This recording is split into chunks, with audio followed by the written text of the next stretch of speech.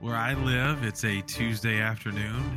Where you are, it's Wednesday. It could be midnight. It could be lunchtime. It could be another day besides Wednesday. Who knows? But regardless, this is another episode of Weekly Games Chat. My name is Sean. You guys are awesome for listening. Normally at this point, I would say, I'd welcome what I jokingly started referring to as the better half or the better fraction, however I started wording it, of the podcast. But Sir John is not here today. He had a family situation. He wanted to go, I guess, just kind of be with a loved one. That it's not a serious thing. I know when people say stuff like I just said, you think it's serious. It's not. Think of, before I say that, because I want him to kind of riff on it with me. Ladies and gentlemen, also here is the greatest ghost of all time. Boo. He would be the king of ghosts, like LeBron is the king of the Lakers in basketball.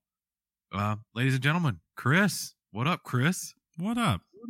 What up? But I was going to say John's situation would be like Castaway, Tom Hanks, and an ice skate. Is that fair? That's fair. I'm getting echo, by the way, from you. I've got an echo. Yeah, I'm getting. Okay, you're hearing an echo. Yeah, I'm hearing myself. Not right now. It's fine. Let's see. I'm not sure what it was. We're good now. Yeah, as far as I know, we're good. Sorry. Okay, everyone. No worries. We have been recording. You guys know that COVID's thrown curveballs even at us. The quarantine made us have to, be virtually. In the middle of that, I decided to fall off of a motorcycle. And I don't think you decided to do that. I didn't really choose to do that. But, I mean, things have just been, cray-cray since about, March here in the States? Yeah. And we tried to keep recording in person, and that just didn't happen, and it can't happen yet. I think we're getting close, possibly. It'd be funny if we decide.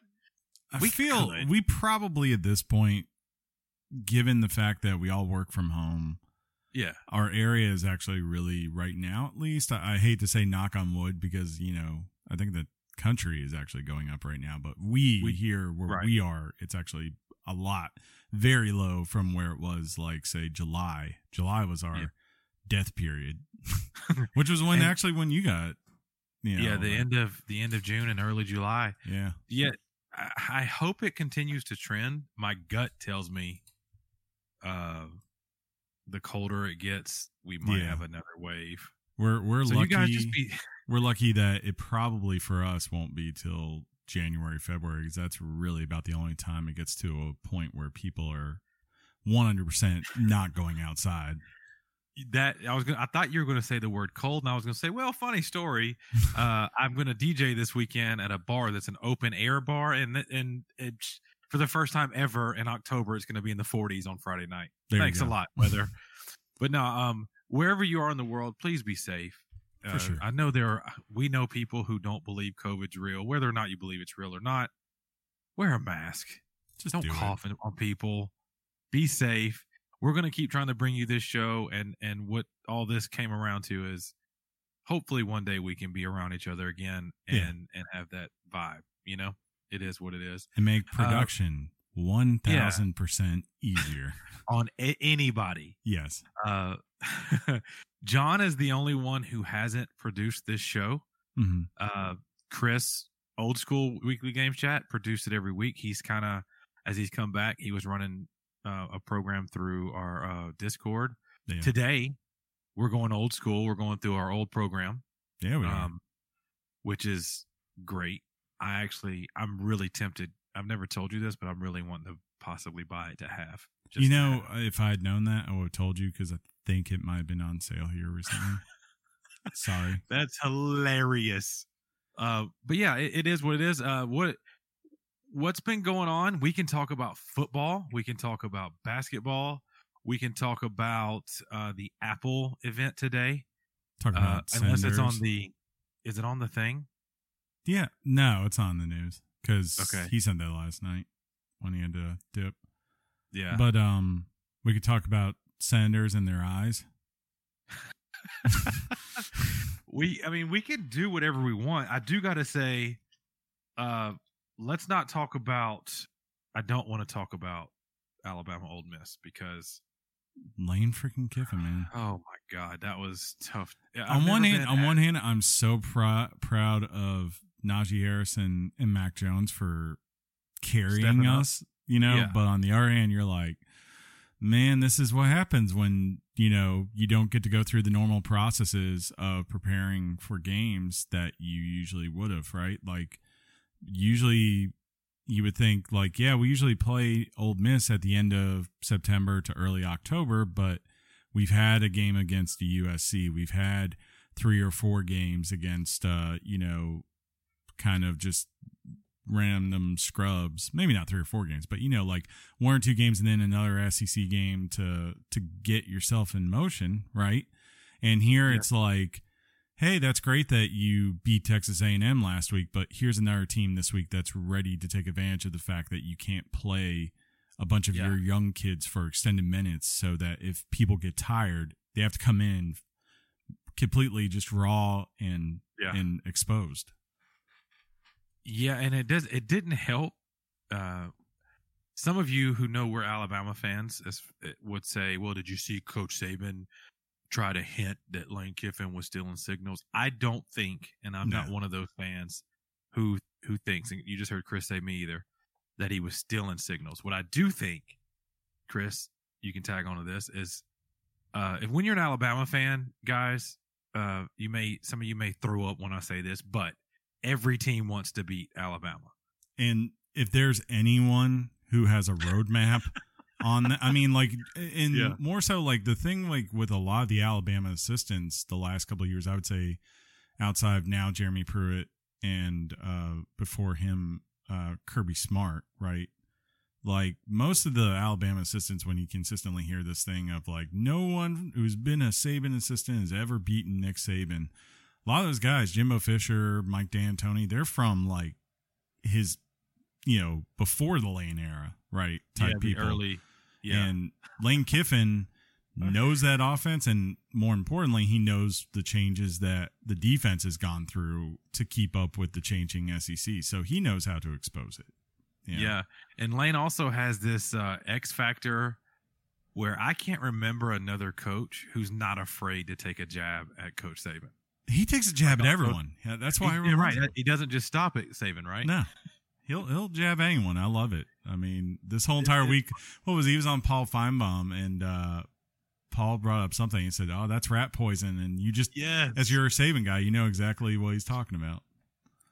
For all of you folks who don't know about SEC football on the collegiate level or don't care, or if you're like, "Hey, I know about football, but I'm a Big 12 fan."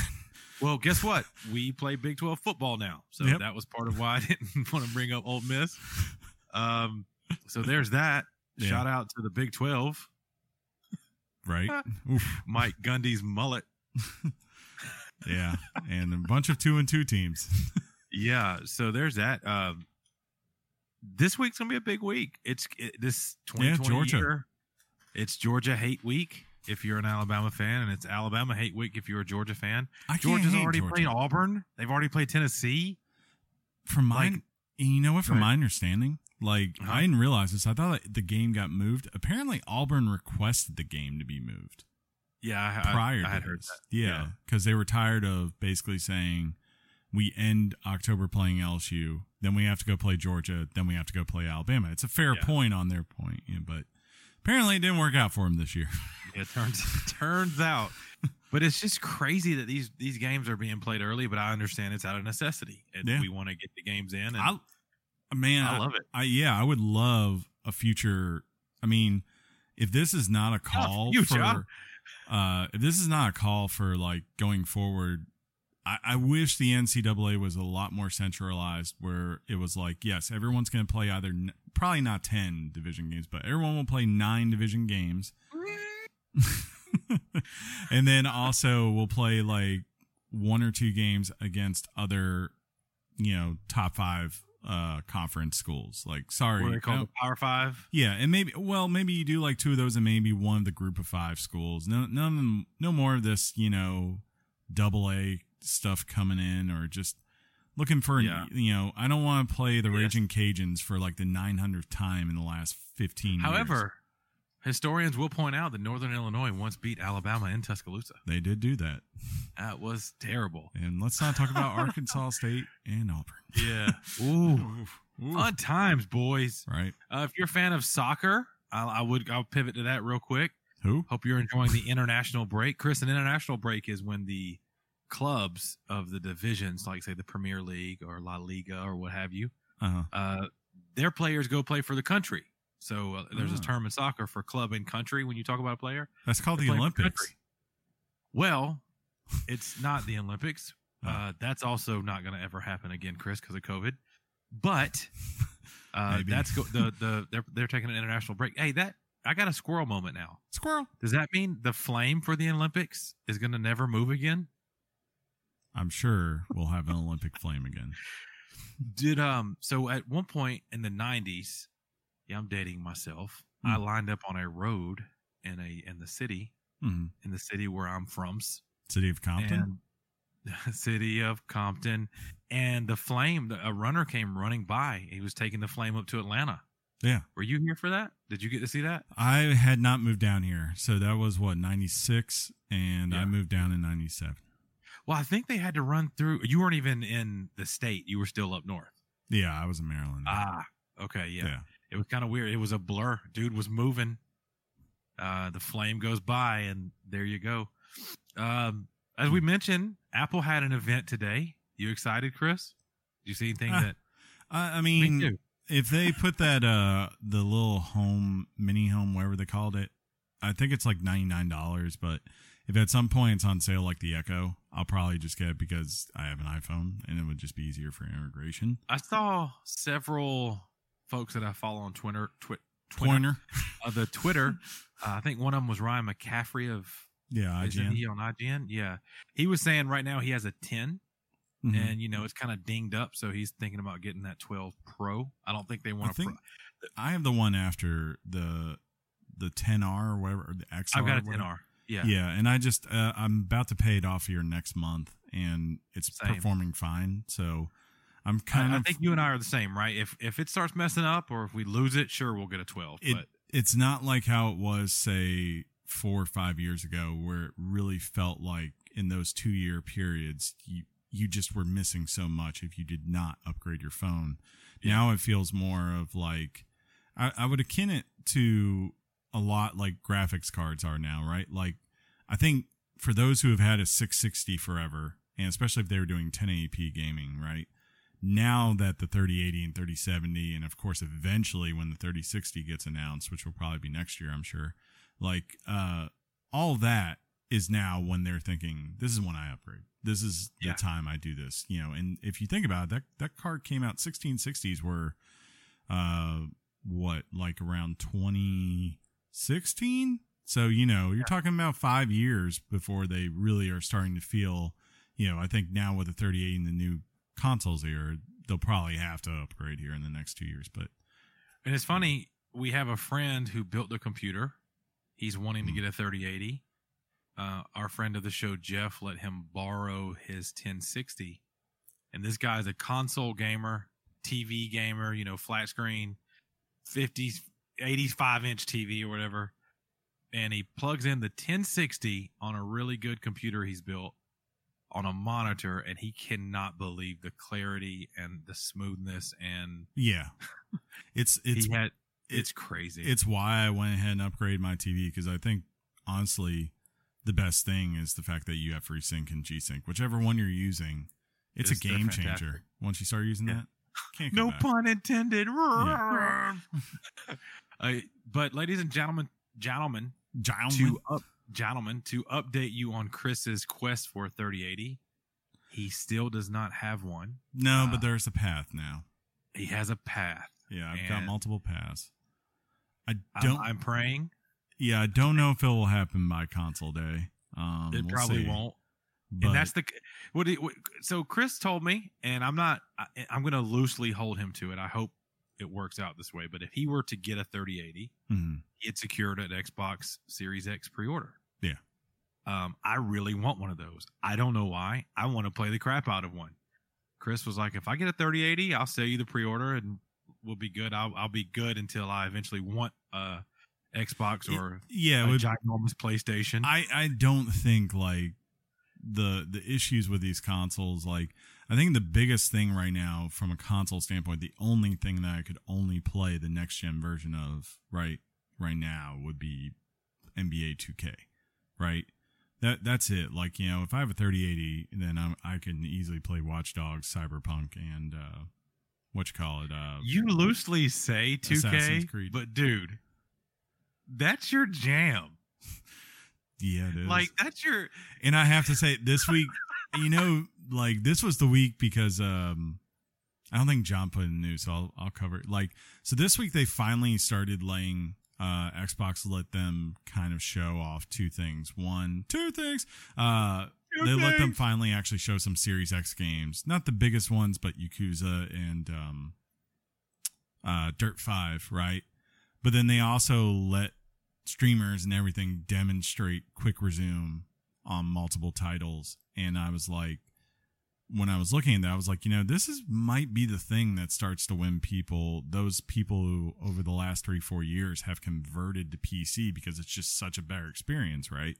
Again, like I think I've said this before, is like all those PC perks are coming in, but the quick resume thing is the one thing that the consoles, the next generation from what I watched, that is the killer for PC in terms of like the one feature they have. Because even here on PC, you'll attest to this, like whether you're firing up Star Wars or Cyberpunk, yeah, it's fast, but like you're not going to be able to run multiple things where you can just open one thing 8 seconds apart, right? Yeah, there's no window tabbing and having multiple things running. Or yeah. I mean, if you haven't seen this demonstration that Chris is talking about, yeah, it is so cool. And like, it's so cool to know that, like, if I'm playing a game like 2K and I'm getting frustrated, right?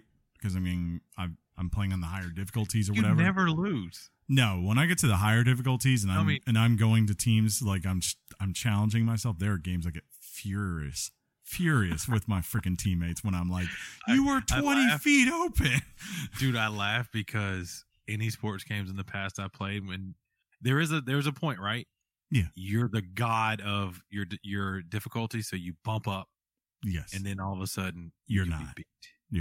It's so frustrating, and that's what Chris is talking about in NBA. But to know I get upset, and then I can just go, you know what? Pause, click. All right, let's just go play some Cyberpunk for 3 hours. You know, pause, click. Now I want to jump into Assassin's Creed, and no, like I don't have to keep opening up because I think it's like 6 games. I'm guessing the PS5 is the same way with theirs. Yeah. Like that you can just cycle between consistently. And I can't think that I would be constantly rotating out those 6 games. So, you know. I don't either. Remember, it's like back in the day when you had the disc changer in the car. I never went through all the discs. Exactly. You didn't need 100. You just need 5. What did I see today?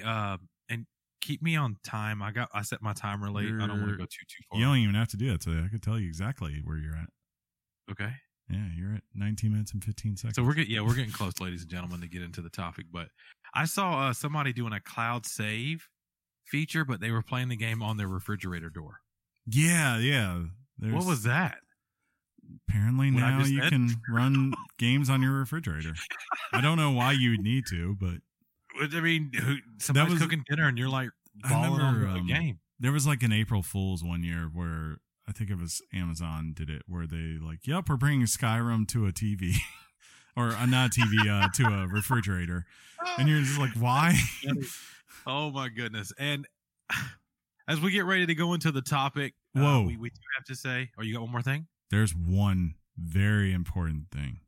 Okay. Yeah. I was going to talk about, the Lakers. There's a 4-time champion now. Yeah, I was going there. Yeah. Some people say he's now the greatest player to ever play the game. Start the debate. I wanted to save it till last because I kind of felt, I don't want to say bad, but We know how Justice Platt feels about the Heat. He shouldn't be feeling bad. He shouldn't. His team, for Justice, just remember this. Your team before the season was given 75-1 odds to just make the finals. So you've already blown your expectations, through Y'all the busted. Roof. And basically, the only reason you didn't get there any further was that you just don't have the squad yet. That's it. Yeah. It's not anything else. Y'all played great for what you could. Yeah, they got 2 games out of the series. Yeah. Platt hopped into my personal Discord one day. We were hanging out, and we learned, I guess I learned why he's a Heat fan. I'll leave it at that. Mm-hmm. He was very excited about the series. Mm-hmm. And I do want to say, even though you lost, the Lakers deserved it. They were the better team. Yeah. But I did see on your social media today, Platt, that you got an interview at a law firm. Ooh. That was one of your dream law firms. So, sir, we appreciate you. We're going to go ahead and sign you up as the official lawyer for the Weekly Game Chat podcast and community. We're suing Apple too. We don't know what happened to lawyer Rob from Virginia. He's around. He's around. Shout out to him on retainer. Yeah, you're on $1 retainer. But congrats, man. You're working on big things, and shout out to everybody in our community. If you're a new listener, welcome. I'll go ahead and, before we get on the topic, remind you we do have a Discord. Shoot us a direct message somewhere, and we'll get you the invite. But Chris, if you're ready, let's talk about a game we both played this week, huh? Was it LeBron James? Oh wait, you didn't get the memo? I played Crash. Ooh, this is gonna be a really bad week. This is like mixing 2 songs that don't go together. You can't cross the streams. Oh no! All right, let's do it.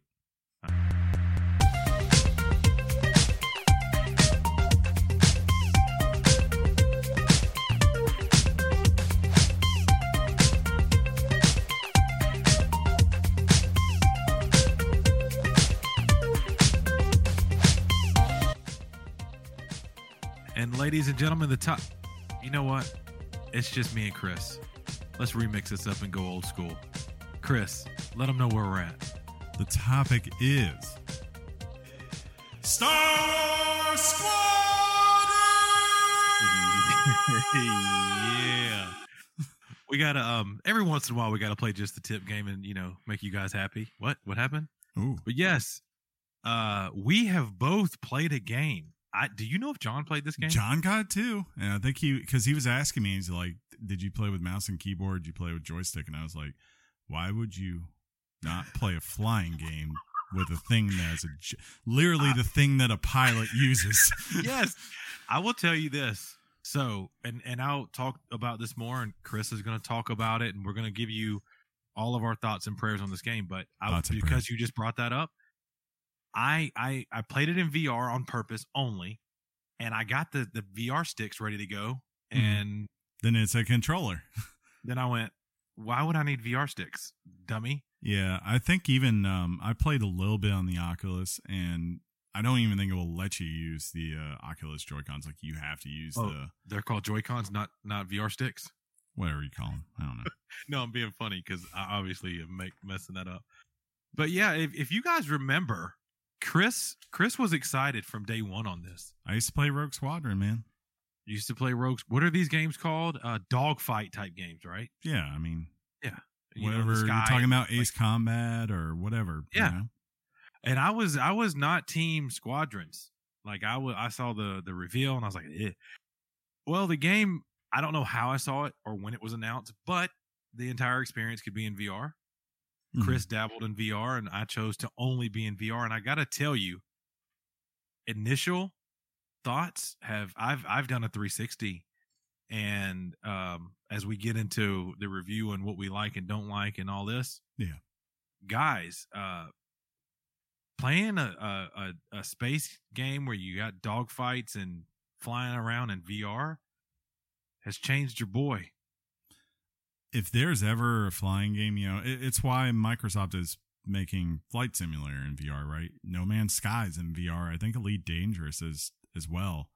And it's not everything is a perfect fit for VR, but Flight absolutely is, just because, it's something where whether you're gonna use these kind of joystick things that come with like an Oculus or whatever, or you're talking about just using a standard controller, it works. I don't think a lot of people are going to experience sometimes the motion sickness that happens when you're walking freely around, because your body is being tricked to think you're in a seat, and if you're playing seated, it feels right. So it does. It's funny. I was going to slightly caution. You're absolutely right in what you said. I played it on PSVR, and there were 1 or 2 times where I don't feel like if I was a seasoned VR guy, it might have gotten me. But that was because of my insane flying. I was trying to be Obi-Wan Kenobi and Anakin Skywalker and Wedge Antilles all in one. Barrel roll, stops, boosts. Barrel roll. It was insane, and I should not have done that. But yeah, do you have the information for the game pulled up to set up where it came from and when it was released and all that, or do you want me to do that? I mean, I don't mind. It came out on October 15th from Motive, which is in the If you got I mean, it's a game that do it. Do the thing. Do the intro. Or not October 15th. It came out like a week ago, last Friday. Yeah. It came out last Friday. We both got it. It was a game. The developers, like Chris said, Motive Studios is being published by EA. Motive is the folks who did the single player story for Battlefront 2. And that is why and Chris learned later, and I think he relayed that to me or something along those lines, that the community thought that this was originally an expansion for Battlefront 2. Yeah. And then we go ahead. I'm sorry. It wouldn't be a bad guess to think like that's where their starting point was. Yeah. Sure. I didn't play Battlefront 2. I don't know the story. I don't know if these characters had appearances in Battlefront 2. And by these characters, I mean the two. I guess when you fly in this game, you are a character in each one of the squadrons, right? And we'll get into what those are. But I think there are 2 main characters that you're kind of following the story on. Yeah, I can't remember their names. I mean, to me, the story is there and it's fine, and it's kind of like a typical, I would say, what you expect when you're talking between Empire and and Rebels type story. Of course, the Empire is all about betrayal and just disgust of these rebels.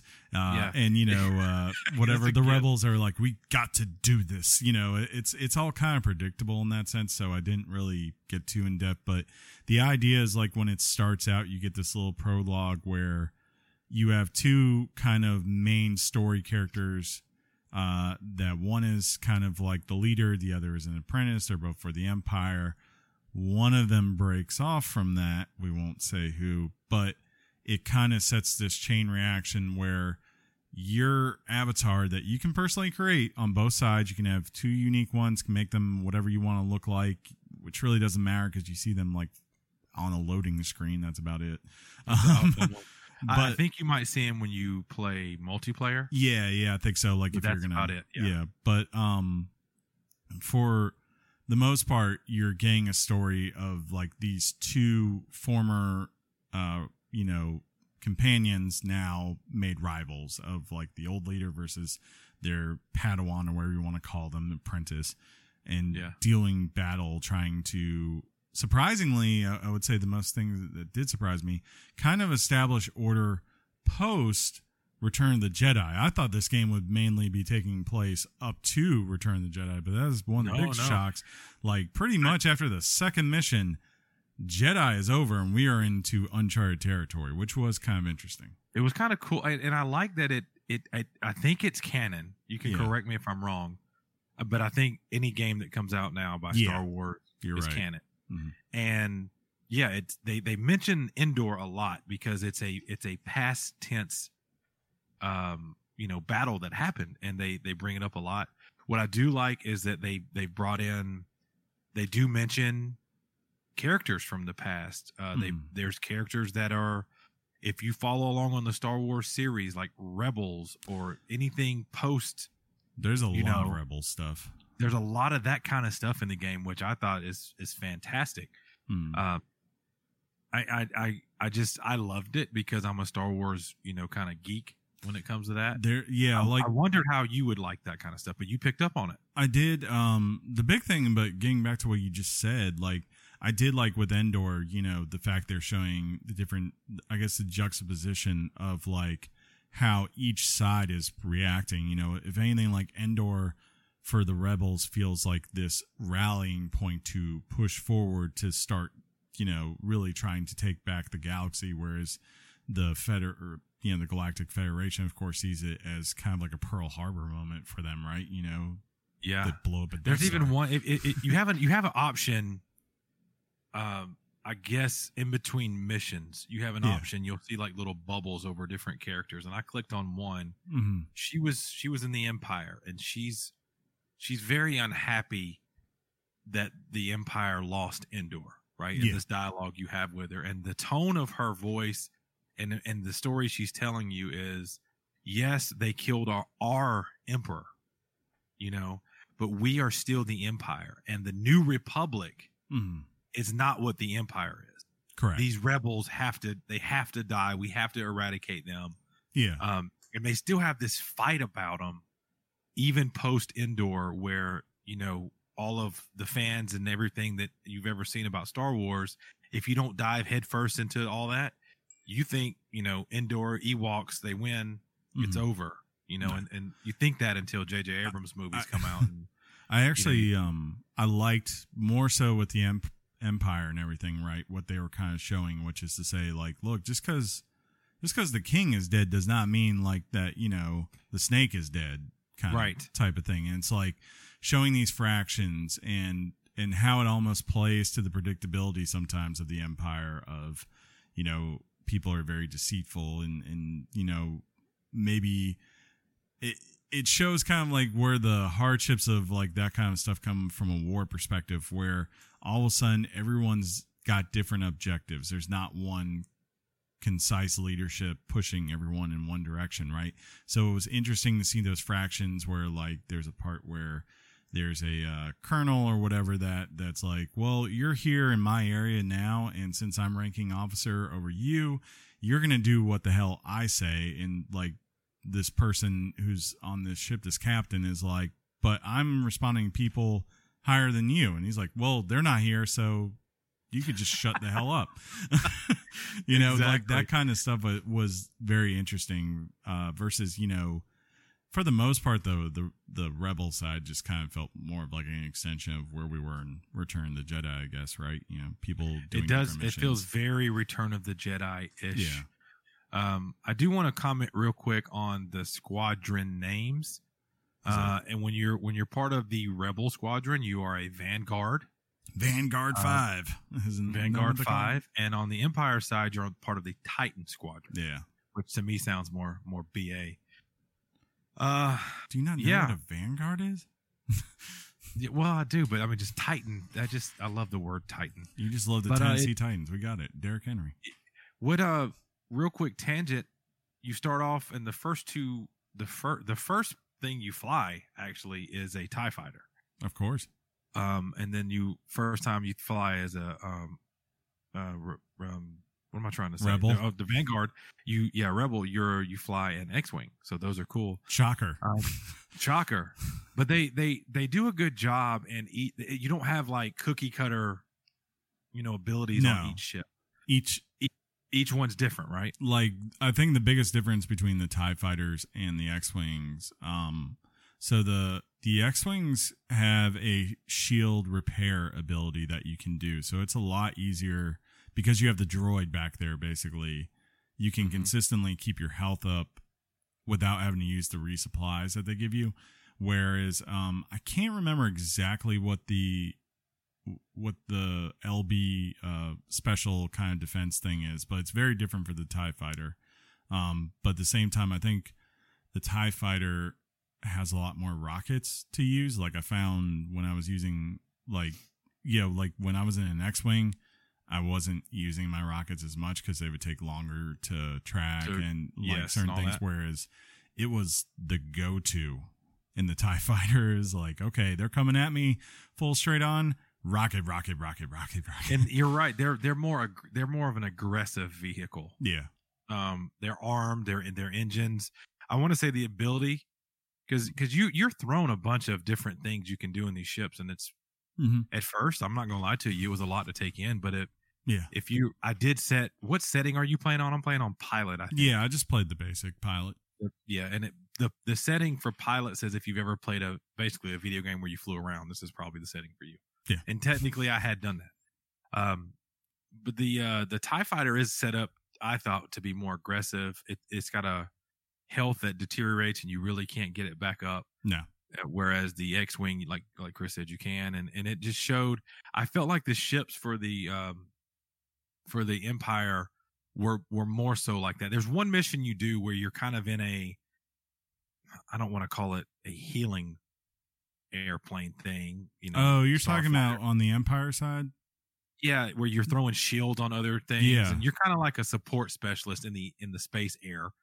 I didn't like that one at all. I'll never play that. I did not like that mission either, mainly just because there wasn't a good way to keep track of the rockets. Like if you didn't, when they were doing that part of the mission, it was infuriating at times where I would get spun around because, at the same time you're doing this, like the fun thing about this game is that it's organized chaos, right? Like you're given a mission, but like of saying like destroy this or protect this, but at the same time, whether you're on the Empire or the Rebels, there's the opposite equivalent, just dogfighting everyone, and then like Lord help you if you're going against the Empire and a cruiser has come in, oh my god, and they're firing their lasers and they have tractor beams and all this other crazy stuff going on that you have to deal with.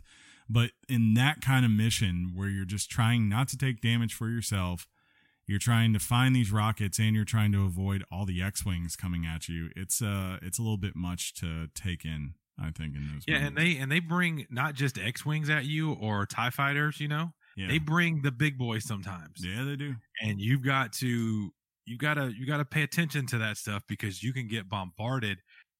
When you're in an X-wing, you have an ability to put your force field kind of in the front or back of you, and it kind of depends on as you approach a vehicle. And let's say that they teach you that, and you didn't pay attention to it, you're going to find yourself blown up quickly. So that's the thing. When they throw a new thing at you, depending on the ship you're in or the mission you're on, pay attention to that because it's very helpful. And it actually, I don't know. It's like, so one of the things they teach you, Chris, is you can direct your squadron. Once you kind of lock onto something, you can direct them to help you shoot it down, right? Correct.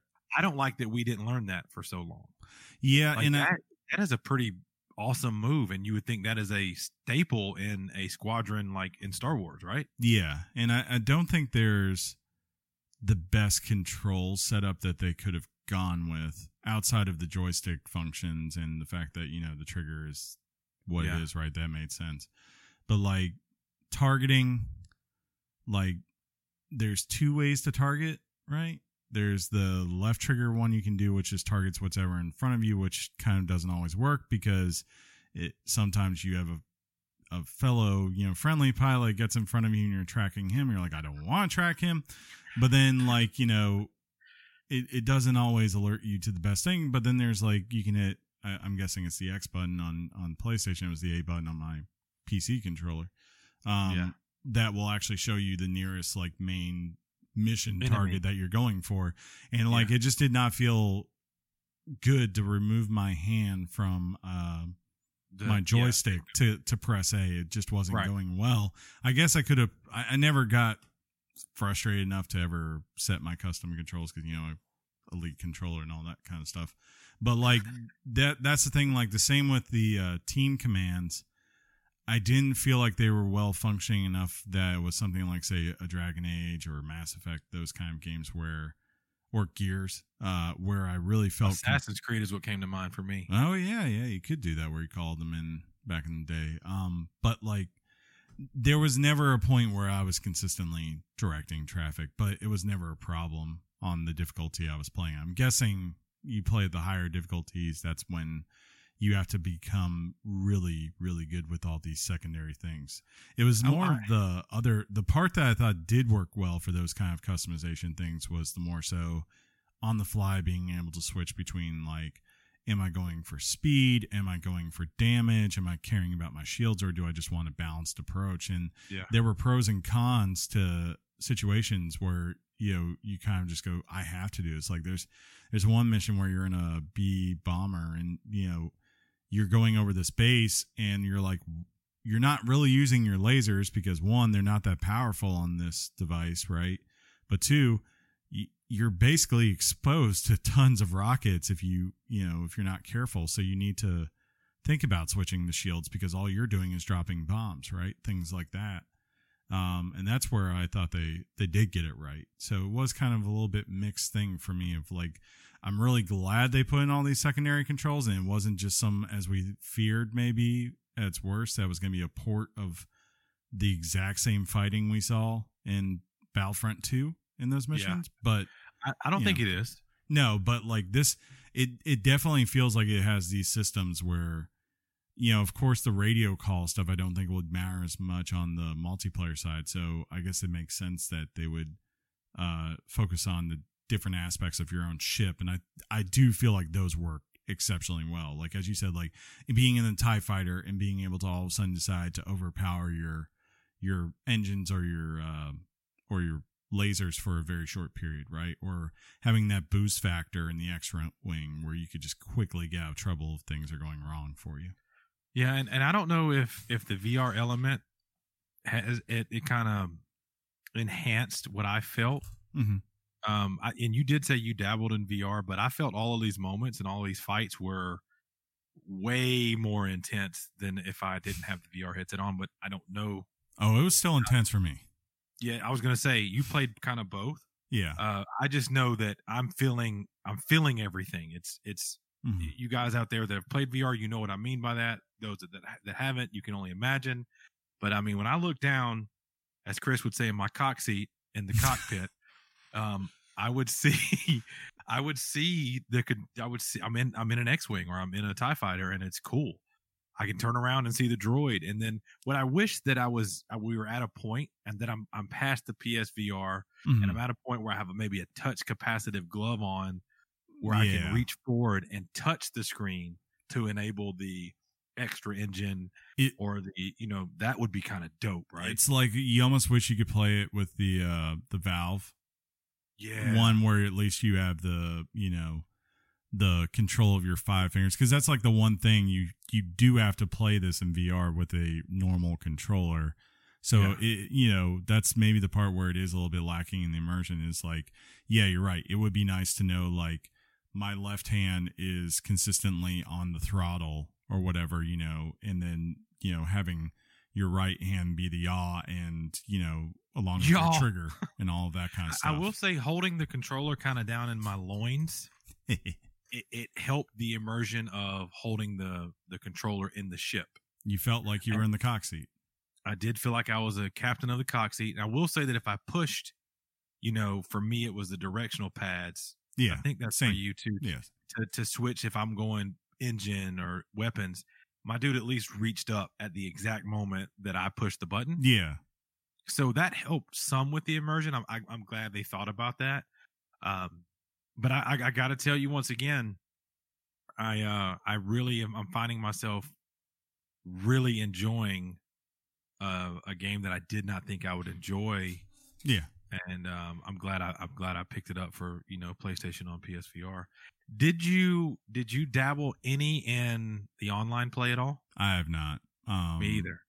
It's from my understanding. I was streaming last night, and Rublock came in and he said he'd played it a little bit, and basically he just kept getting matched against people, obviously, or just like Ace Combat pros, and he would just get shot down. But I think there is a good base there. I haven't heard amazing things on it, but I would wonder over time if they patch this and get maybe better balance. If their matchmaking better or something. Yeah, that they could get there. There is a dogfight, which they say is like if you're a Call of Duty guy or a Battlefield guy, it's kind of like a death match. And then they have fleet battles too.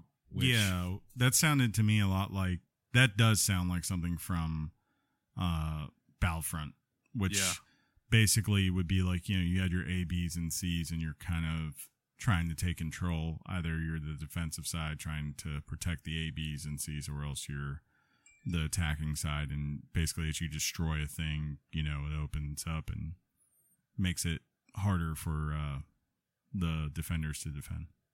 Yeah, the defenders to defend. Yeah, I mean, but for me, not playing online is I'm gonna give it a nod to the fact that I'm enjoying the story. Mm-hmm. I know you hinted that it's not the most powerful story. It's almost it's one of those stories you can almost guess what's going to happen next. You see things coming, and yeah, in a way, that's a simple story, right? And you don't mean that it's a bad story per se. About the only time I'm paying attention are the main cutscenes, and you know, just listening to what the objectives are going to be for a mission, which for the most part they follow a standard kind of pattern, I would say, but the scenarios and the settings all feel unique and different, right? And of course, the different ships that you're given throughout on both sides kind of make each one not be a complete repeat. It's more of like for the story part of it. So when you're in the hangar bay, whether you're with the Empire or the Rebels, there are people around that you mainly who are your teammates, which I do think come off a lot better when you're actually in mission and they're just talking around you and kind of being in like a natural team. But like you can go up and you can just like, they'll just start talking to you.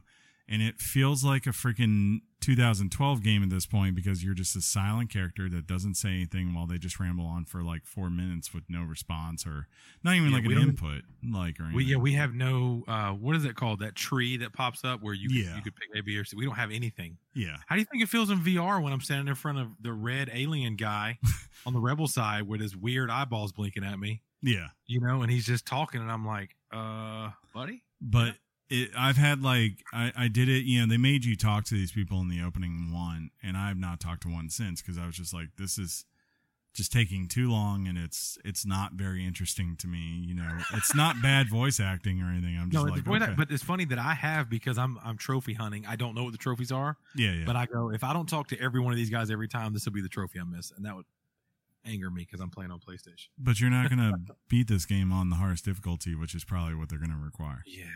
Just give up the trophy and move on. Just move on. You're you know what? Truer words have never been said.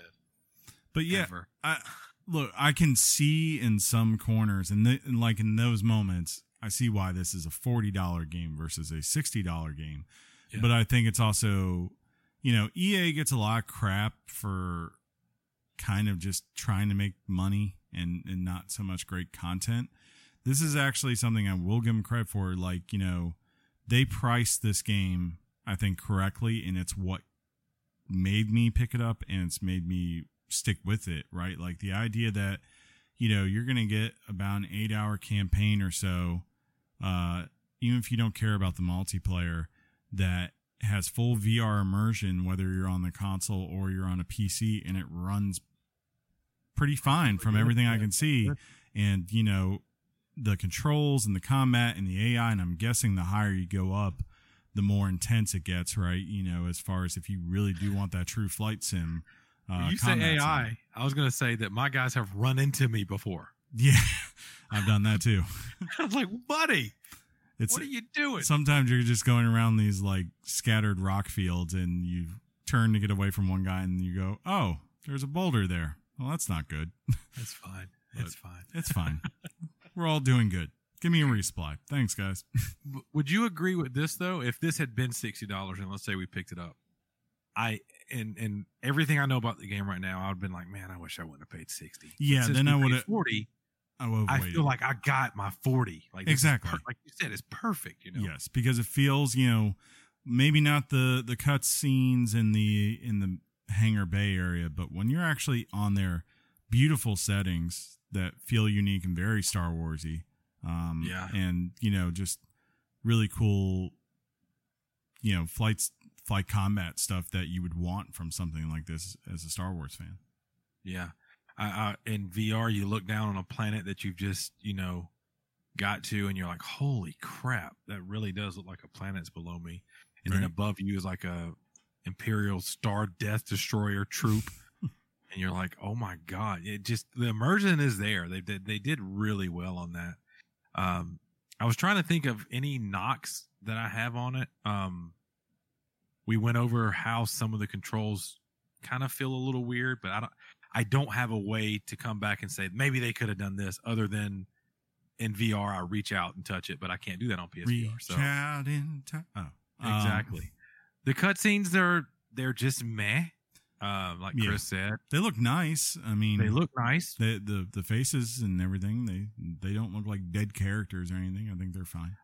I feel like you get most of your story when you go into the briefing room, and it almost seems like you always talk to your boss in each cutscene first, and then you get the mission details. Yeah, that's kind of what keeps the story going. Yeah, it is nice, even though it's like consistent. It always feels like you're about to go on. When you're doing those briefings, that you're about to go on the run at the end of Return of the Jedi, and everyone's around. It like the immersion with the holograph coming up. It just that's where you're like, okay, if you're a Star Wars fan, you're like, this is nice fan service. This is nice. Yeah, they definitely they got their Star Wars paintbrush.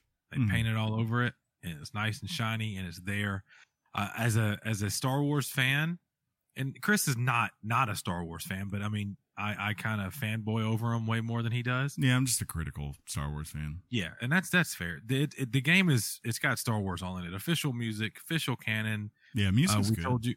Yeah, music's fantastic. Mm-hmm. It's got references from all the movies. There's even they say Skywalker luck one time. I think Wedge Antilles says that to you. Yeah, there you go. Wedge shows up in this game for a second. Yeah, he's the only reason I bring Wedge up is you saw him in the trailer. I would not spoil that for you. Wedge, you're like in VR. I'm standing in front of Wedge, and it made me feel like sometimes in VR, and I mentioned this in Darth Vader's game too, Immortal. Yeah. You go, oh my God, this is how I would feel if I was in the movie that I've watched for years. You feel like I'm standing in like Chris said, in front of this meeting. I feel like I'm in Return of the Jedi. Oh my God. Yeah. There is a feeling that takes over, right, Chris? Yes. And I have to say, it is nice to see a Star Wars game because we really haven't had this yet, since the EA deal and everything came back. That really, there's no lightsabers, there's no Luke and Leia, there's no Han, Darth Vader, any of that kind of stuff. It's like, no. Here's just a contained series of events that is, that remind you that this is a battle taking place throughout a galaxy. It's not just those main characters, that there's a lot of stories that can be told, a lot of different perspectives. And I actually really appreciate this because, like while I enjoyed, Fallen Jedi and all that, it did kind of try to use, its most powerful moment is literally pulling on your fandom as a Star Wars fan in that last part. And there's nothing really that I've seen in this game so far. I haven't finished it yet, but everything, there's no indication that all of a sudden Darth Vader's going to rise from the dead and climb into his fighter and, chase me down or something, or that I have to get in a battle with Luke, right? It's these characters, and you feel like that's where the objective is these two former companions, now rivals. That would be, well, in theory, Darth Vader is not Darth Vader anymore after Endor, right? No, in theory, he's dead. He's dead. So he can't come in his, TIE fighter, airplane, machine, spaceship thing to kill you. But Luke, in theory, let's say, how bad? He could show up in his X-Wing and blast us out of the sky at the end. We don't know how this is going to go. No, he's off ruining Kylo Ren's life. Yeah. You're right. Yeah. And we've played pretty far. I don't know. Chris asked me today what mission I'm on. I'll tell you this. The prologue is 3 parts. Yeah, it is. And you actually get a trophy when you finish that. And I was like, wow, that was just the prologue. I didn't know it was 3 parts. I think you got missions. I think in all, when I looked at the guide, it was like 13 missions total. I don't know if I'm on mission 9. Yeah, I think I'm on 10 is where I stopped last night. So yeah, we're about the same place. I get in the VR and I strap on and I usually do about a mission or 2 a day since it came out. And it's felt right. It's felt like a good pace. Yeah. The story for me is enough to keep me wanting to play, but the immersion in the flying and being a part of the squadron, I think is a notch better than the story. If I had to, that's fair. Those two. Do you think that's fair? I think it's fair. Yeah. How you think we're ready to do some Richards? Yeah, I'm ready. But I will add, if you do like to customize, right? Tons. There's tons of customization. I'll leave it at that. Tons of customization. Huge customization. So, huge. Largest customization you've ever seen. It's going to be great. You're going to love it. It's going to be great. You'll love it. But yeah, do you want to give your Richard first, or do you want me to? I can go first. Not a big deal. Ooh. It's I would say it's a 7.5. I think it's a good, solid game. I believe 7.5s are not bad games. You know, I don't think this is a game that is going to, you know, somehow make you a Star Wars fan if you're not already. I don't think if you hate flight combat games, then I don't think it's going to do something to win you over simply because it's Star Wars.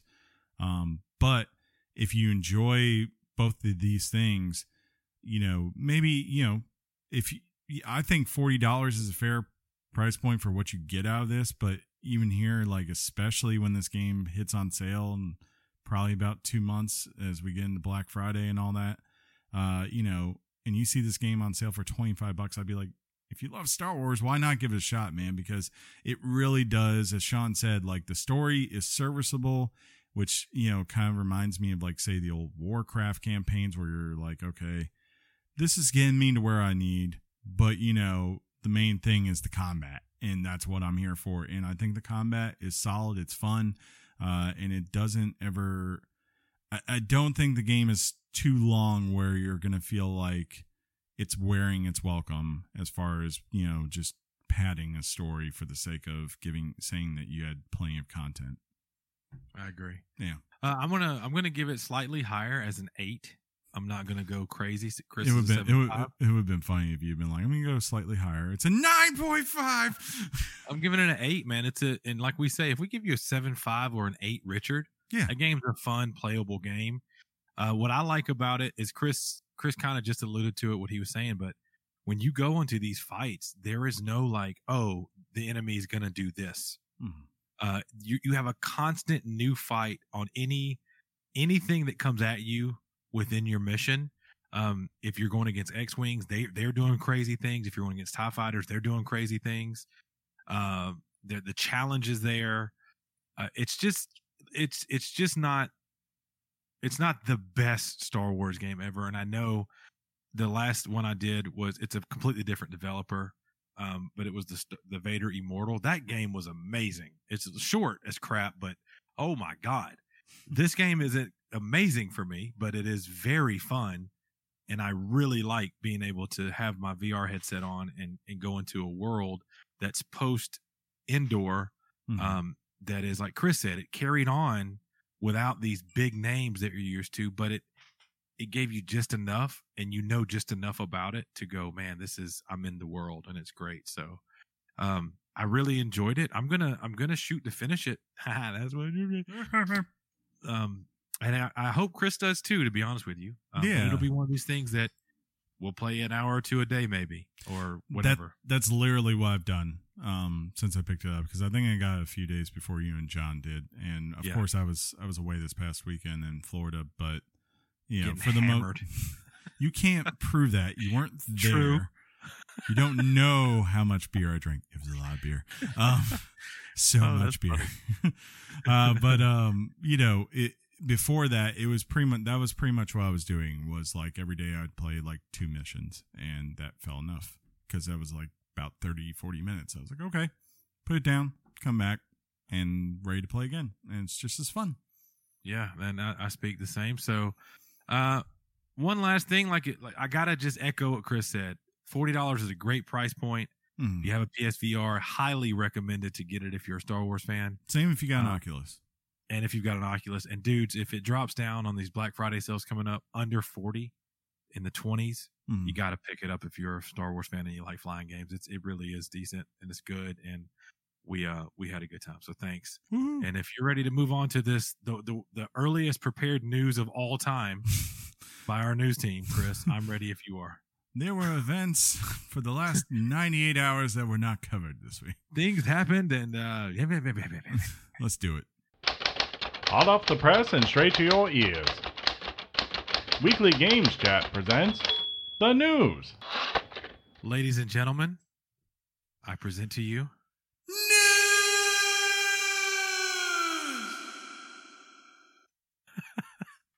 Might have to do it that way for now. That was actually nice. That's pretty nice, right? Right. We're gonna split the news up. We have several articles. It's almost like the news team knew they were gonna not be on the show today. Got some work done early, clocked out, and we'll see them next week or something. But Chris, we just talked about Squadrons, and there's a news article about it. Well, there are no updates on it. That's for sure. What? In an interview with Upload VR creative director Ian Fraser said, "Never say never." However, the team, aka Motive, currently has no plans for any post-launch content right now, nor an Oculus Quest port. Quote, "We tried to treat it in a kind of an old school approach, saying, you paid the $40, this is the game, and its entirety is self-contained. We're not planning to add more content. This is the game, and we hope you understand the value of the proposition." However, Motive Studios is currently working on their next project. Their new mission statement is, quote, "to empower players to create, experiment, live, and share their unique stories. We have several projects in the works. Unfortunately, they are undisclosed, so there's very little I can share right now. What I can tell you is that there's a lot of ambition going on the early success of Star Wars Squadrons in the studio, and a lot of appetites to innovate." So that's cool. I like a statement like a lot of appetites to innovate. That's pretty dope. I mean, I got to be honest. Don't you like the fact that they're saying this is just the game? Like, yeah, it is what it is. They're like, hey, put this out for $40. It is what it is. Go play it, and maybe we'll make another one, or we'll do something else. I mean, the best thing EA could do right now is actually to say to one of its studios, "Hey, why don't you just go try to think what you want to do and, pitch it, and then we'll let you make the game," because their strategy doesn't seem to work too well right now. It's not working. I am so refreshed by reading that and knowing that that's what this is. Right. I come from a generation where you got the game and it was the game, and then I'm part of a lifespan of a gamer where we saw it go to this post-launch and DLC stuff and patching. It's just, I like it. It's very refreshing, and I appreciate the guys. And we're having a good experience with the game they gave us. So yeah, there's that. Woohoo! While there was no updates on Squadrons, we do have some news for updates coming to Genshin Impact. Developer MiHoYo will add a new region to Genshin Impact in December. This should be the second of 3 planned updates. In 6 weeks, there will be another update coming. Dragonspire will be added in late December with an estimated date of December 23rd. That is right before Christmas Eve for all you who don't recognize that date. Version 1.1 will arrive before that's called Unreconciled Stars, and is expected to arrive on November 11th. Following both of these updates is version 1.3. It will arrive in February of 2021 and add the Lantern Rite event. Rite is spelled R-I-T-E. In future versions, we will combine the unique cultural and calandrial features. I guess that's what you're saying, like calendar events. Yeah. Of in-game regions with dates in the real world to host unique events in Mondstadt and Liyue. The Chinese RPG is estimated to have already made $100 million in its first 2 weeks. That's pretty good. That's pretty good, man. It's pretty good. A place at DJ, I let the bouncer know that several of us, I dabbled in it for a minute, and I got to say I'm not playing it anymore. Chris called it. But I told the guy that he could play it on his PlayStation 4, this bouncer at this club I DJ at, and he texted me the other day, and he's already in pretty deep in the game. So there you go. There you go. I don't want to tease any more about that guy, because he's a bouncer at a club. So let me tease you about some big Navi news from AMD. Ooh. AMD recently unveiled its Ryzen 5000 series processors, which are certain to be top-notch. During the presentation, the company briefly teased its upcoming Radeon RX 6000 graphics card. The card will be unveiled on October 28th and is built on AMD's new RDNA 2 architecture. That is the same architecture powering both the PS5 and Xbox Series X. The company noted certain benchmarks using 3 games in 4K. Borderlands 3 will run at 61 frames, Modern Warfare at 88 frames, and Gears of War 5 at 73 frames. I think, to me, that says it's probably not going to be as powerful as, NVIDIA, but, I think they're not necessarily trying to go for that right now, right? Yeah, like they make a lot of their, as it shows here that they make most of their graphics card money out of consoles, right? So yeah, it's just kind of trying to get that technology to make sure that you can do both on the PC and also on the console, for them. So there's an option, but I could easily see it. Like, imagine if these cards came in, like you could get one for $400. That's a pretty good deal if it runs efficiently. I'm thinking. Part of me is thinking that the reason they're not running at like a gajillion frames per second is because their games that are already out. They're already kind of what they are. Yeah. Maybe newer games will run better on these cards, but I mean, AMD right now is kind of the king of the chip. They just cannot get it together with graphics cards. Yeah. And that's the path John and I took, and friend of the show, WoW expert Josh. We all took Radeon cards in our builds, and we wonder why. But it's fine. I'm probably just going to get like the 5700 XT or something. Mm-hmm. I've got a 5600 now. I may get this RX 6000. I don't know. I would say you should get that if you're going to upgrade. You're right. But it just depends. Like if the 5700 XT drops like $100 or so, and it just depends on how all this comes together. True. We shall see, but it is what it is. I love the fact that one of the members of the news team has a PC now, so we get PC news in our news. It's hilarious how that transition happened. It is. It's hilarious. It's almost like a living nightmare for me. Exactly. Speaking of John, I'm your worst nightmare. Mortal Kombat 11 will be adding Sylvester Stallone's Rambo as a DLC character alongside Melina and Rain. Hey, Rain. The game will also receive an Ultimate Edition, which will arrive on November 17th.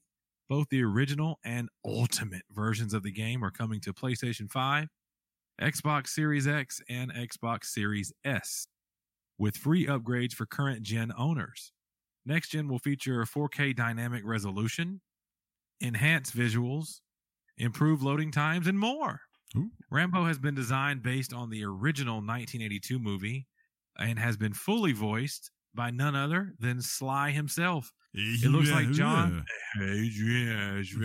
Looks like John will be ripping spinal cords out real soon. Ooh, that's real funny because I'll bring it up when we go to social media and a little bit on our Twitter. Somebody brought this up there. I'm not going to play Mortal Kombat 11, even if Rambo's in it. Chris, you thoughts, prayers?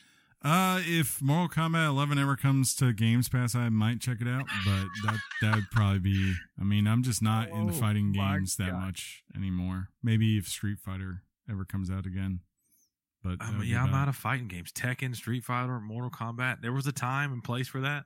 I would be more excited to play Smash Bros with the Minecraft expansion. Yeah, that's more interesting to me personally. Confirmed. Chris only likes Smash Bros. Yeah.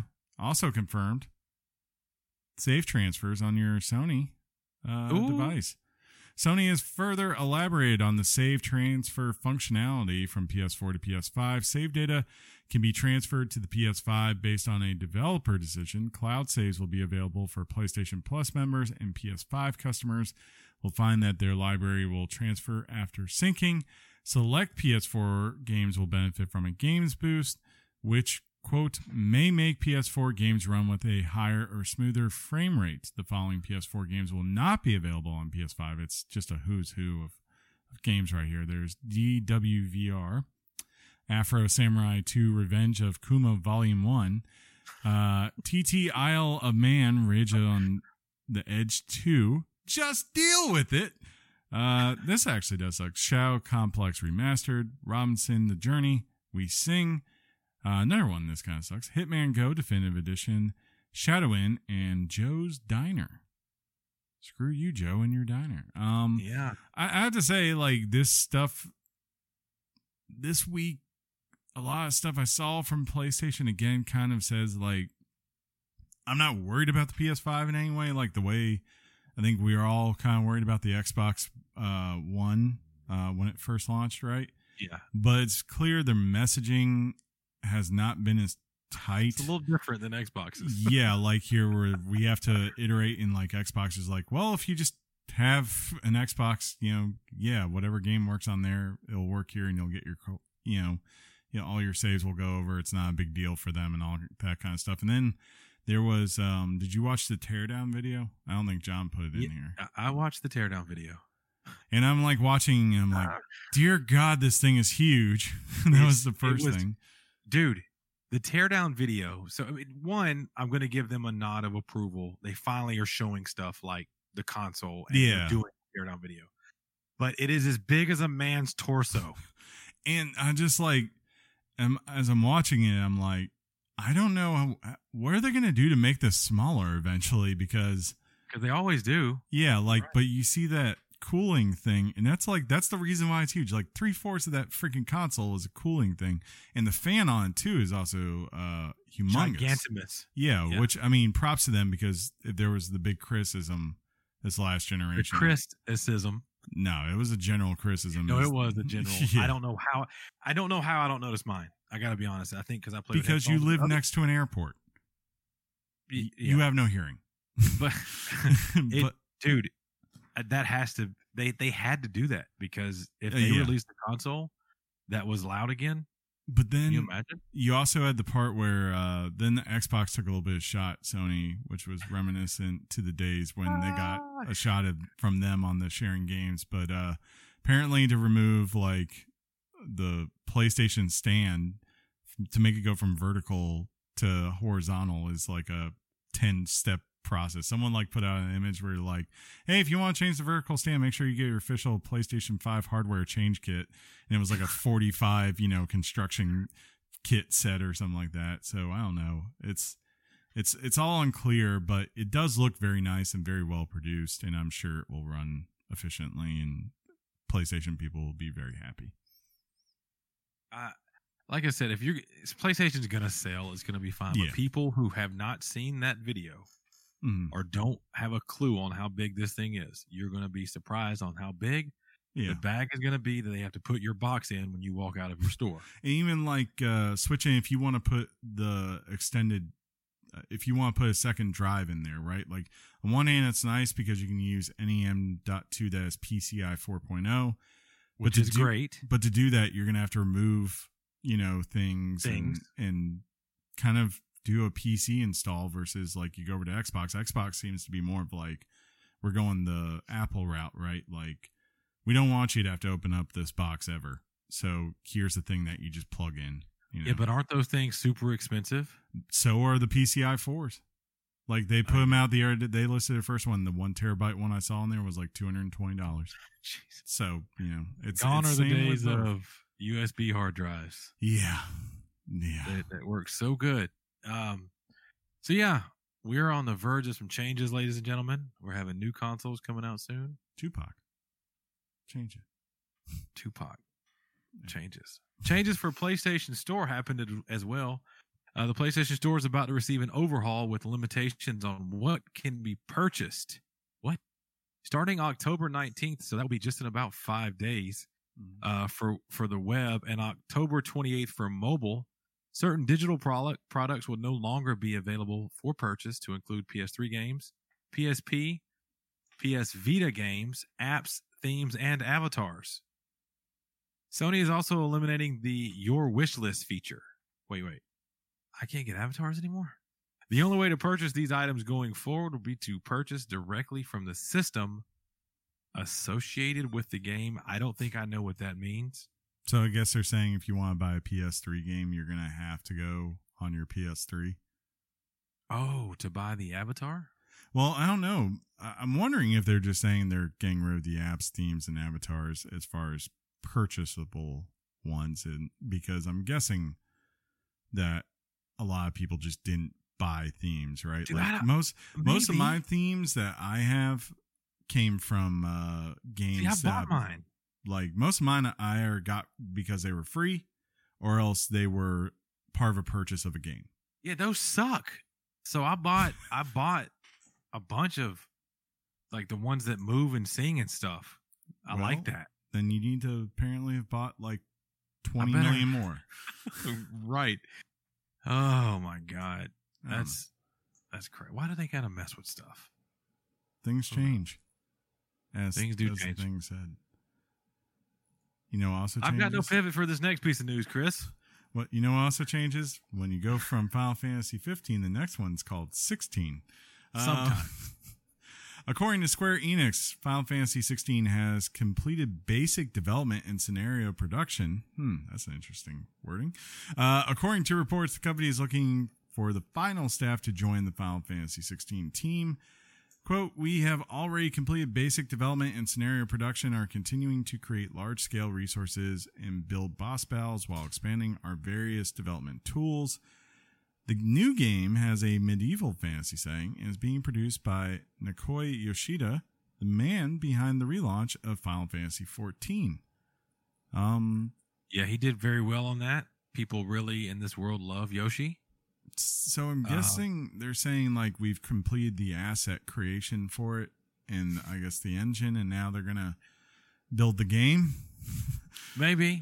I don't know what it means. It just means they gave us an update, Chris. We're going to play it in 12 years. Yeah. If you follow Square Games, or if you love Square as a company, you know that they ever since kind of like the relaunch of 14, they do try to give you something. It may not always be a full course meal of knowledge, but yeah, they say words. Yeah, they say words, and you're like, oh, that means they haven't forgot about us, and they are still working. Good. Yay. I guess. We're down to our last two pieces of news. Mm-hmm. I'll go first, and then Chris will finish this thing out like a closer in the Major League Baseball circuit. Yeah. Ghost of Tsushima is next gen bound. Sucker Punch has confirmed that Ghost of Tsushima will be playable on PS5 on day one via backwards compatibility. Hey. Game Boost for PS5 will allow the game to reach a frame rate of up to 60 frames per second. The game will also support save transfers and faster load times. In addition, Ghost of Tsushima Legends, a free co-op mode, will be out on October 16th. Ladies and gentlemen, that's 2 days from the time you've heard me say that. 2 days. This is a part of the 1.1 update and will also add New Game Plus with more trophies than a Ghost Flower Merchant, armor loadouts, a playtime indicator, because everybody wants to know that, and new options in photo mode. I still have this game unwrapped. Wait, not you were really anticipating this one. Yeah, then the thing with the motorcycle. The thing happened. Yeah, the thing. I platinumed this game. Yeah. Good stuff. And then it was like 8. When I counted, it was like 8 trophies. No, I said 8.0, Richard. I'm probably gonna wait to play it on PS5 if I get a PS5. That's not a bad idea. I think that's one of the things that it did feel like, because it was a 30 FPS game. I was like, man, I really wish this was just always 60 frames, because it's a combat game, right? So you want nice and smooth. And it has the theater mode. I mean, the game is a beautiful game. Yeah. So if you get those frame rates up, dude, and it's just buttery smooth, I mean, it's good for it. I don't know why it needs faster load times, because the one thing that is very shocking of this game when you play it, Sean, is when you fast travel, it was like instantaneous, almost. Just like when you think of like how a lot of fast travel in open world games is on this generation, it was like, oh, you fast travel and 3 or 4 seconds later, boom, you're there. So maybe it'll just be cool. Click there this time. I didn't listen to that episode to be honest. Did John play this game? John played a little bit of it, but he was not heavy into it. He couldn't get it. He was like no Sekiro. I beat Sekiro. That's what I did. So no comment on the fast travel. That's apparently the best ever from John. Yeah, apparently not. That's nice. Well, ladies and gentlemen, we've made it to our final piece of news this week. Finally this week. I think it's only fair that, one, we set it up so Chris would say it. Mm-hmm. And I think it's only fair because Chris is saying it. Yeah. We throw it back one time with an old school finally. Finally this week. Yeah. Finally this week. Doctor Who coming to consoles. Hey. Woo! Doctor Who, The Edge of Reality is coming to PC and current and next-gen consoles next year. The game is being developed by Maze Theory in partnership with BBC Studios. This is a reimagined version of the studio's 2019 VR title, Doctor Who, The Edge of Time. The Edge of Reality will offer, quote, new and compelling first-person adventure and feature the 13th Doctor, who is played by Jodie Whittaker. The game also features probably the most popular one, the 10th Doctor, David Tennant. I will probably pick this up. How's that going to work? Because it's Doctor Who and there's time and things can happen. Yeah, they have like the 50th anniversary. David Tennant came back and teamed up with Matt Smith, the 11th Doctor. So they do things like that. That's very cool. Yeah, David Tennant was a good Doctor. I got to say, from the times I've tried to watch it. Yeah, he's my favorite. Yeah, he was straight. Did you get the VR Doctor Who game? I did not. What are you doing? I mean, I don't know. Like, I don't know how you make a Doctor Who game that's extremely fun unless it's like, say, something more like a Firewatch or whatever, right? Like just a click adventure thing. Yeah. You know, like, because Doctor Who's not so much about combat as it is like run. Well, you know, I'll tell you what you're getting for Christmas from me. Doctor Who VR. But it's not coming out till next year. No, 2019 was Doctor Who VR. Oh, yeah. Okay. But is it on Oculus? That's the question. We're gonna find out. I was gonna say I'd buy you whatever system it's on, but I had to stop that. Yeah, please buy me a PlayStation VR for the sake. I had to stop that. Well, you're certain to listen, news guy John. So thank you for the news this week. Yeah. We were a little worried that you missed out on some things, but I think we're all right. I think. Who knows? I don't know. You want to shut this up? We're both too lazy to go look. Do I want to wrap this up? Yeah, or shut it down? I never wrap things up. I think that's a flag on the play. I don't think that's normally when we say that. It is.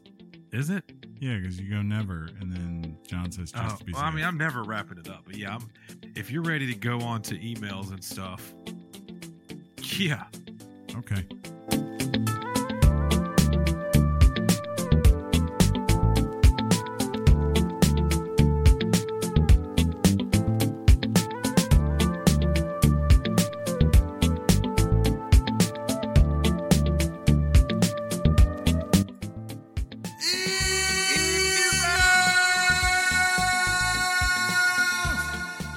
Electronic mail from the future. In the year 3000. Ladies and gentlemen, in the year 2000. Anyway, if you want to write your thoughts and prayers into us. Thoughts and prayers. And you choose to do that via email.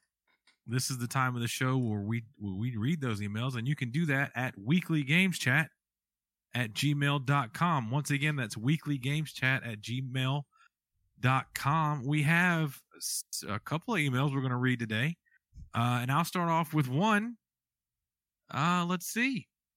It is from Platt. Uh-oh. Hey, Richards. What's up, Platt? What up? How you doing, son? Just want to know if Sean had a next-gen console pre-order or not. I don't know. Just randomly came to mind. Keep up the great work. Much love as always. Still waiting on my mailed like through the snail mail, permaband, because he does have a pre-order. He says, best, Platt. And I think, sir, you're trolling me, and you only sent that email because you know that at this moment in time, I do not have a next-gen pre-order. And I'm not okay with that. But Chris does. And I just replied to him and banned him. And you're banned. And if the gods are nice, Chris will get his 3080 before the Xbox comes out, and things will happen. So Chris, we have a second email that we're going to read today. Yeah, it's from good old Manny G. I was like a mini. A mini. Right? Lil Wayne every time, right? Yes. Well, it has been a while. Beware! Last week I said I would write a fleshed out email. 2 hours passed. I checked my phone notifications, and DJ Haygood says, if you want your emails read, send it now. Then it hits me. It was not 2 hours, but a week that had just passed. Before I get started, I just want to give thoughts and prayers to Miami after getting the Richards from the Lakers. I apologize for all the Lakers slander the entire season on Discord every time they killed one of my teams. And I admit LeBron got big Richard energy. That's all I have for you, Chris. That's all I need. Sean and John. That's not how you spell John. The question I wanted to ask you guys is about PC upgrades. NVIDIA dropped their 3000 lineup, and AMD body slammed Intel again. So I was wondering if any of you guys were going to consider upgrading your builds. Also, how has your transition been, and do you have a definitive preference for gaming? Sean? I will say that I don't plan on, at least right now, upgrading, considering that I have a Ryzen 7 3700X. It's fine right now. Mm-hmm. I may get the upgraded graphics card, but then I want to stop because I think that'll hold me over for a little while. Probably. But I will have DJ money at some point, and I'll probably get an itch to build a computer, and I will. My preference of gaming kind of just depends on the game that I'm going to play. And that may be a weak answer, but hopefully it's not. If it's VR right now, I kind of got to play a PlayStation. If it's an IP that's direct to one of the two consoles, I got to play it. But anything else that I can play, I'll play on PC. But I will say that my PC preferences are mostly MMORPGs like Final Fantasy, World of Warcraft. I've played Rust, those kind of games that I'll play on PC. So it kind of depends. I'll let you finish the email, Chris. Last but not least, thank you, Chris, for the awesome stream, however long ago it was. I actually did one yesterday, but then I did one, I think, the previous Saturday for Star Wars. It was... I remember this one. I was in there with you. Texting in the chat with you guys, talking about Game of Thrones, and the weekend was freaking awesome. Yes, it's always fun to I talk was in about chat that. with you, remember? You remember? Were you in that? Buddy? I don't know if you were on that one. I was. You weren't. I think it was a Saturday morning. You were hungover from your DJ gig. No. I was in this one. Trust me. Okay. I can go check the video. No hard feelings, Chris Love, and thank you all for keeping up with the podcast in these times. It's always a pleasure to listen to. This was not the best email, but I will try to write more and better ones in the future. Hey, I think it was solid. More better. You're better than Platt's email, wherever that was. You didn't talk about his heat. Pre-order. At least you had the courage to say something. Exactly. Platt. What about your heat, Platt? He's the only person I'll give smack to on the heat. Game on, Amanji. Game on, Amini. Thank you for the email, sir. For sure. Yeah.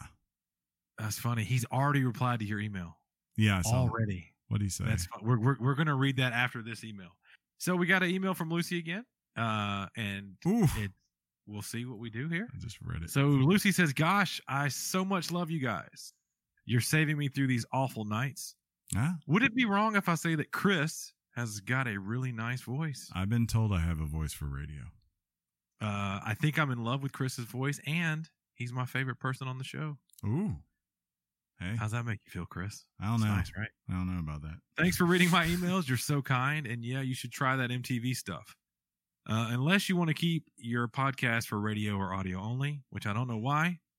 The at IGN people are not that handsome, and they're on YouTube. Like we said, we've got faces for radio and podcasts. Exactly. Podcasts. They don't need to see this mustache that's kind of like, I keep twirling now. I need to stop doing that. It's kind of awesome. Anyways, I'll leave you. I'll promise to keep it short. Emails. And I have to study neurology stuff and anatomy stuff. That's cool. And watch The Hub. It's so cool. Neurology. Think about the most gore in video games and then try some neurology crap surgery. She's got laughing emojis. Okay, love you, Chris. All right. I hope you're super fine. The rest of you guys. Oh, and I like that you like football. Me too. Lucy. P.S. No money talk. You guys, that's rude. But I got DJ money I got to talk about. That's you know true. What I'm So saying? I got to flex that. Platt wrote back. In 5 seconds after I banned him. And said, I That's thought bans. Funny I thought bans had to be issued by host.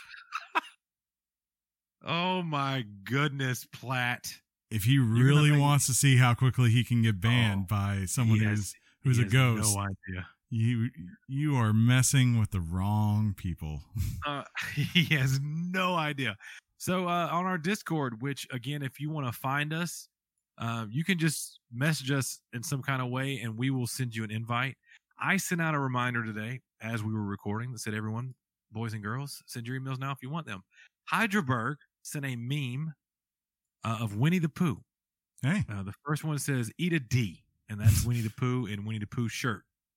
The second one is Winnie the Pooh in like a tux with a bow tie that says, eat a bag of D's. The third says it's Winnie the Pooh. Now he has a monocle and a mustache with this tuxedo. And it says, thou shalt ingest a satchel of Richards. He says he thought of us when he saw that. I like that in Discord. Thank you. Havel the Rock says, who's looking forward to season 2 of The Mandalorian? Yeah. I am. Hydraberg said he's going to renew his sub for Disney Plus for that. Havel then says this is the way, as he should. Mm-hmm. But yeah, if you want some Discord, that's the kind of stuff we talk about. You guys know this. I will pivot on over to Twitter, where you can find us at Weekly Games Chat on the Twitter, just like our friend David _McClendon did. Hey. He asked, which one of us would get one of these? I would if I could download other tables. And what he tweeted was a Zen Studios tweet who said they were working with @Arcade1Up. It was a remarkable machine that was a pinball machine for Star Wars fans everywhere. And apparently it's different. Where I think you can download, or it's a crazy pinball machine idea. If you want to see it, the tweet is out there. It's mentioned at us.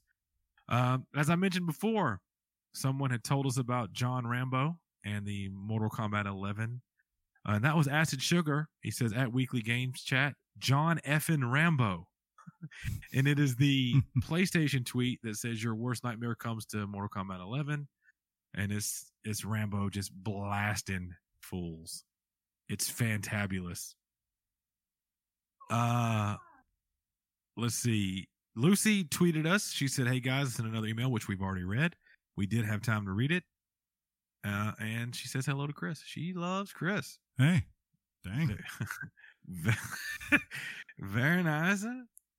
Let's see here. I told you guys, we also keep up with fans of the show. Like Platt, I'd seen on Twitter that Platt got his dream interview or whatever. I really hope that went well for you, sir. You can also follow us. We'll read tweets like we did today. We have a new follow by Truth W Flair. I'm going to follow you back.